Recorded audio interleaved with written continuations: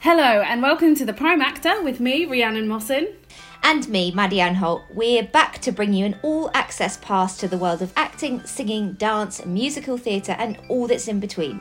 If you have children dreaming of becoming a professional performer or you yourself want to star in a Shakespeare classic, then this is the podcast for you. The Prime Actor is sponsored by the Anna Fiorentini Theatre and Film School, which is an award-winning part-time drama school. They have branches all over London and have now got an exciting new online school. Their sister company is Stage in the City, who are also running incredible online courses for adults over lockdown. In The Prime Actor, Maddie and I pool our knowledge, share our skills and tackle a topic every Friday that will put you in the know all about the world of acting. We'll also be bringing you guests, and today we're joined by producer Tim Sitwell of Jordan Productions. Tim has been producing regional theatre for over a decade, and today we'll be talking to him about what the future of theatre really looks like. Tim, thank you so much for joining us. That's a pleasure. How are you? I'm really well, thank you very much. Surprisingly well considering lockdown and the weather, but yeah, all good. I know, although the sun is kind of trying to come out. Sneaking It out, is. yeah. It's bright. It's brightening. We'll take that. Absolutely. We'll take that. I feel like a lot of people now are saying that they're okay. You know, they're kind of like, yeah, I reckon that once you kind of get used to... I mean, everyone's in such different situations, aren't they? And some people are really, really struggling and stuff, so you can't be too glib about it. But, you know, I'm down on the south coast. When it's sunny, it's nice, and we're kind of just... You know, kind of making the best of it, really. And it's surprising how quickly you get used to stuff, isn't it? Yeah, but I do worry it's institutionalized in a new way. But it's good to hear people sort of being upbeat as well. I really am happy about that positivity. Makes a difference. I'm going to attempt my first trip into central London next week. Ooh. Oh my goodness. I know. I mean, probably it just looks eerie, doesn't it? When you've seen people go through there, then it's like something from a zombie film or something. It's like... I don't know, because I've been also booked for filming in Manchester next week. Wow. So That's good. Wow. Yeah, I don't mean, know. definitely there are breakdowns coming out now and they're not like focused on people filming in their own homes. They are talking about being on set, and so if that can happen, amazing. And I think Yeah. Corrie just went back this week as well, didn't they? Filming. It did, so yeah. I'm guessing that's all gonna. So I just heard a thing where there's a guy with a 2-meter pole going around the set all the time, kind of bashing people if they get too close to each other. I want that job. I know, I'm great that's at that job. the best job, right? I'd be great at that. I'd be good. and Tim, what about theatre? What's going on? Oh well, you know, there is the biggest question of the year, really, isn't it? I mean, just no one knows, and that's the worst situation to be in, because you just can't plan for anything, and you know, theatre with any kind of social distancing just isn't economically viable, and that's the problem that we're kind of all producers are having to face, and you know, the worst thing would be to say, oh yeah, you can go back, but you can only have 20% of your audience in there, because you know they just can't function like that. So yeah, who knows is the question, but there's and which is causing a lot of angst for a lot of performers and actors and musicians and backstage, and you know, there's theatres making people redundant and all sorts at the moment. So it's kind of a bleak outlook at the moment. I think we'll be the worst industry hit, really, or you know, one of the worst industries. One of the worst. hits. Yeah. I mean, but the other side to that is also how resilient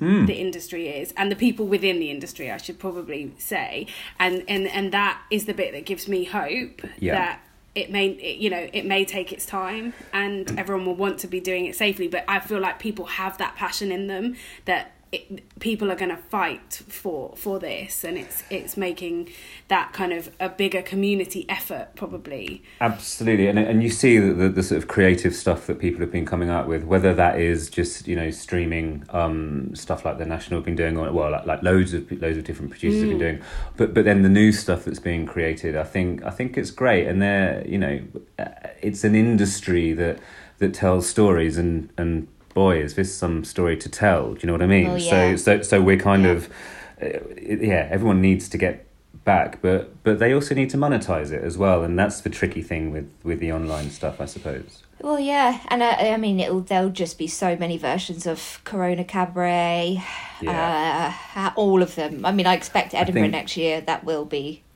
Yeah, I mean, it's festival. It's Alan Bennett's dream, really, in terms of kind of monologue central, isn't it? Because that's all you can have. So it's just talking heads done over and over again, which would be great. So do you think that one of the options to get back on their feet might be that it's one man woman shows, duologues, rather than seeing big shows back on the stage? Yeah, potentially, yeah, for two reasons. One, because it doesn't need as many people to come and see it. You can put on a smaller show, and it's obviously going to cost less money to put on, so you don't need as many people in the audience.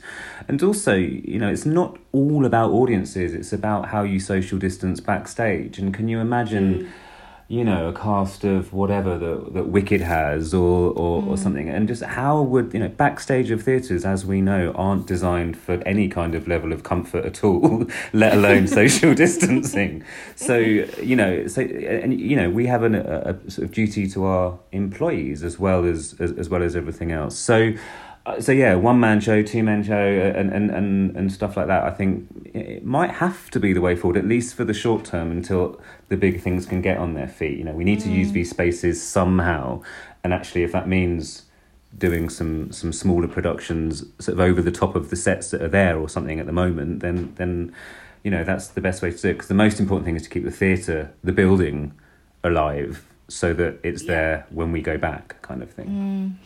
And certainly I know that Donmar has been doing, has certainly done one production during this time, which has been streamed. Obviously it's slightly different, but to actually use that space.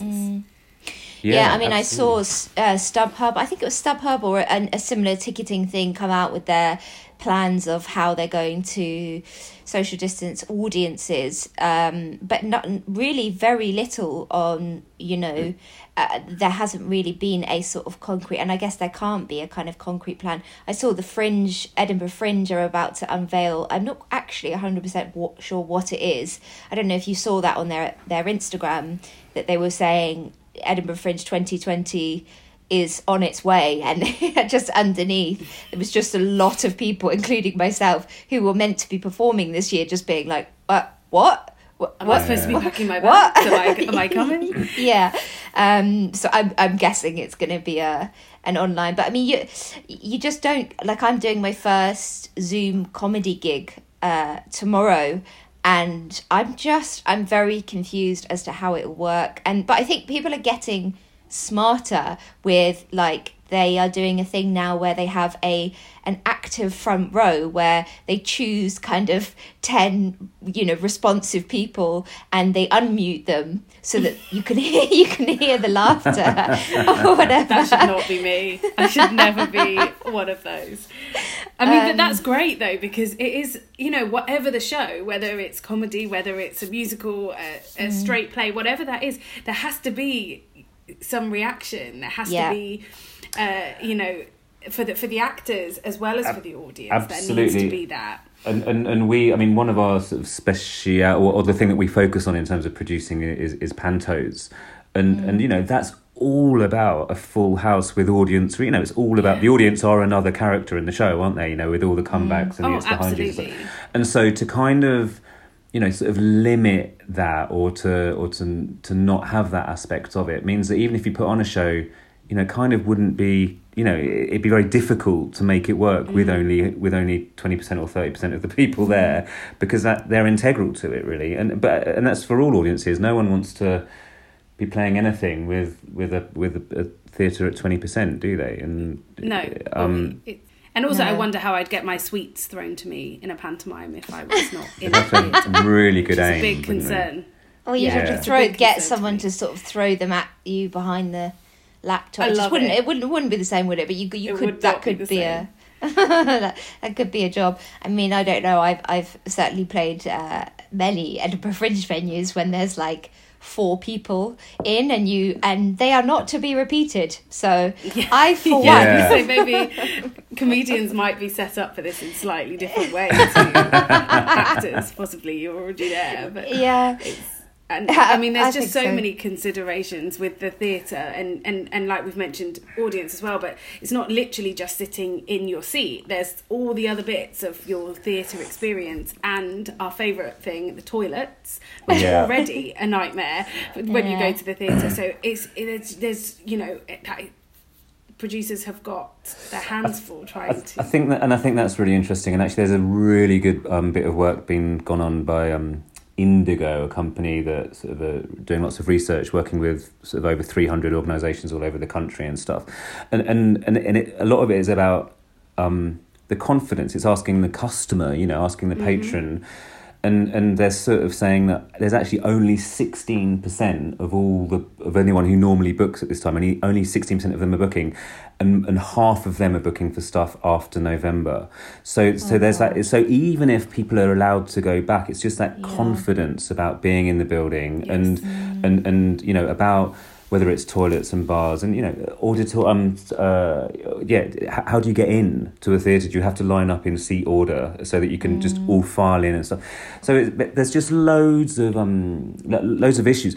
However, as you said, Rhiannon, it's if any industry is going to find an answer to these issues, it's going to be theatre, and it's going to be the entertainment industry because they're just so resilient and they're so needed, and especially in London, for example, I think for every pound that's spent in a theatre, there's £6 spent elsewhere. So economically, it's just, it's so vital, isn't it? And it's so vital that we all get together. And there's a lot of pressure from various people. And there's that Sam Mendes article that's last week, I think it was. And Sonia Friedman's written some really good stuff. And, so there's all these big powerhouses are really gunning for, really kind of working hard to kind of find solutions, and that's what we should all be doing, I think. But I was going to say that a lot of what's getting people through this time is obviously television, Netflix, films, and I think it shouldn't be overlooked that the amount of those actors that we are watching currently and bringing us joy started their careers in the theatre, and so it's vital for the whole industry. It can't just be, we're all right because we've still got television, we've still got all the other bits and pieces. It's like theatre has to be part of it. Absolutely. And don't you think it's really interesting? I thought that when lockdown first happened, the general population relied on all the West End cast who got together on Zoom, and all the performers, basically everyone doing their little bit, all for free, giving their services for free, kind of lifting everyone's spirit through it all, and actually they're the ones that are almost worst affected and probably the most long affected. You wouldn't, you don't sort of expect an accountant to come on and say, I'll give you an hour's free accountancy of my time, sort of thing. So we kind of all really rely on it, and it does, and everyone's turned to Netflix, everyone's turned to these industries, so that's why it's so important that it needs to bounce back, and especially for the kids graduating now from all the drama schools and the performing arts schools. They should be doing their their showcases now. They should be. This is their time. This is their absolute time, and that so to kind of protect them and find stuff that they can be doing.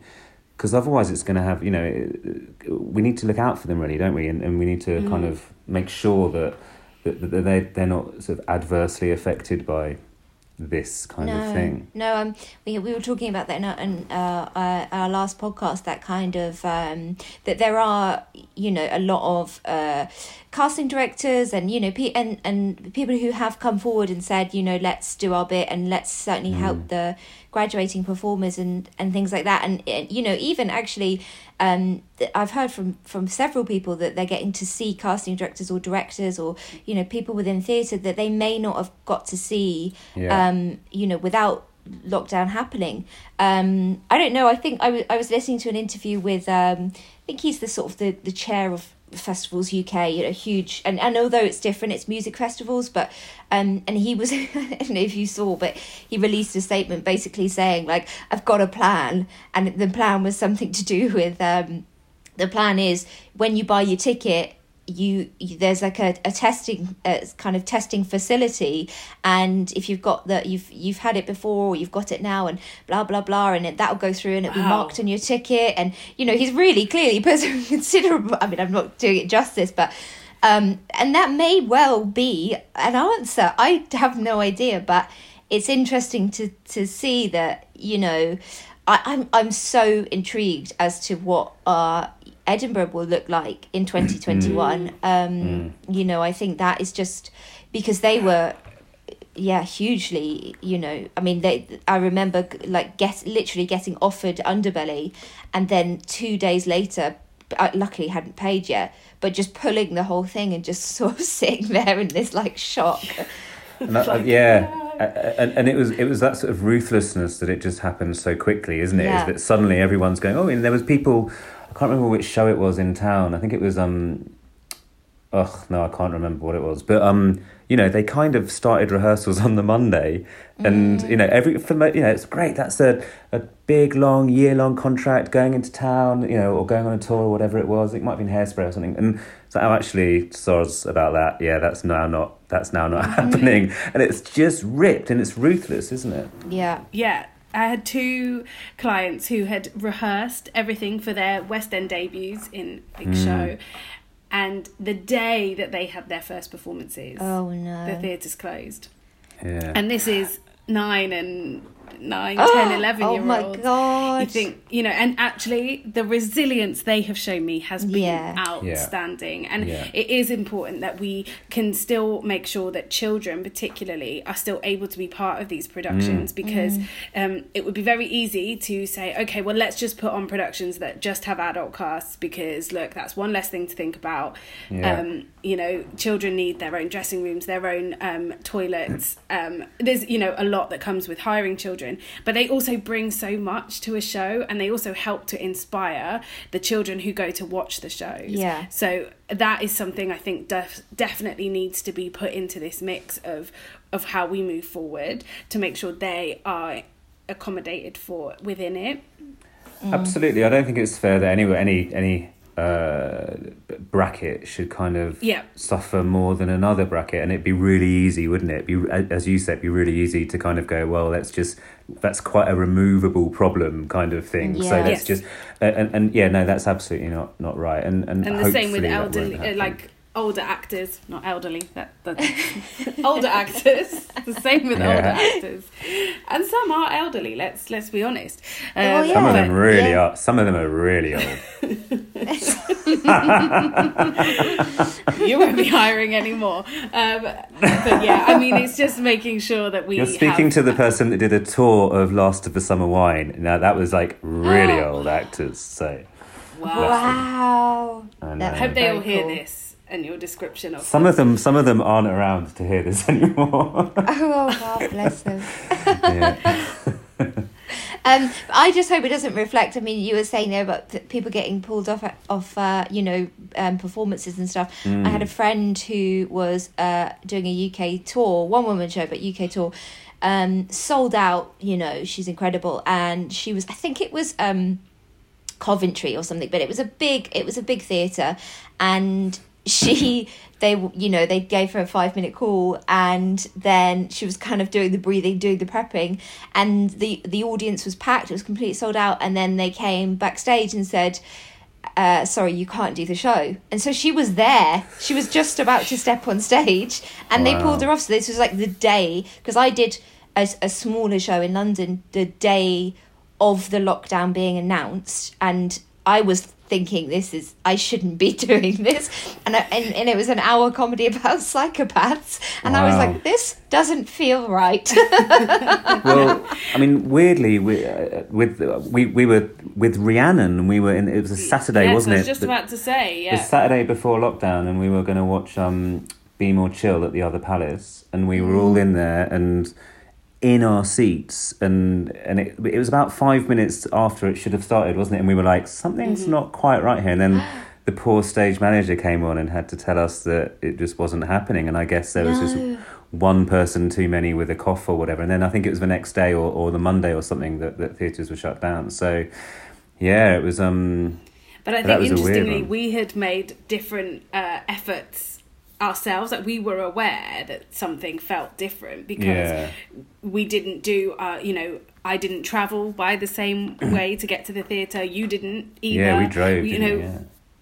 And didn't give each other a hug. There was definitely an air of something changing. But I think, more than anything, we all, in all our different careers within this industry, is to pull together and to use all our resources, make sure the Sam Mendes of the world are getting behind it and are pushing things, and they've got a bit more clout than I've got, and so if they want to make the government investment angels, or I don't know, that's quite a hard word to put with the government currently, but if that is what needs to happen to keep it going, then we all need to support that to make it happen. Absolutely. And in the same way that we were there at a packed theatre, which there was probably a lot of people who didn't feel very who had the same feelings of us, of sort of an uncertainty about stuff, but there's that kind of the show must go on attitude, and we kind of wanted to carry on supporting for as long as we could, and hopefully once doors are back open, whether it's 10%, 20% or 100%, but we'll go back when, as soon as we feel comfortable, we'll go back and start supporting. And that's why people should be supporting donations to the online stuff as well, and because and as I know you've been doing, Rhiannon, is kind of not asking for money back for tickets, but taking the exchange, because that money needs to be in the banks for theatres to pay the bills that they have every month and the staff bills. So everyone sort of needs to pull together, and I think they are, and they will, and we just need to sort of ride the wave, isn't it? Someone said to me, that there is a light at the end of the tunnel. It's just a very bendy tunnel. And can't see it yet. Yeah. Can't see that light yet, but it's there.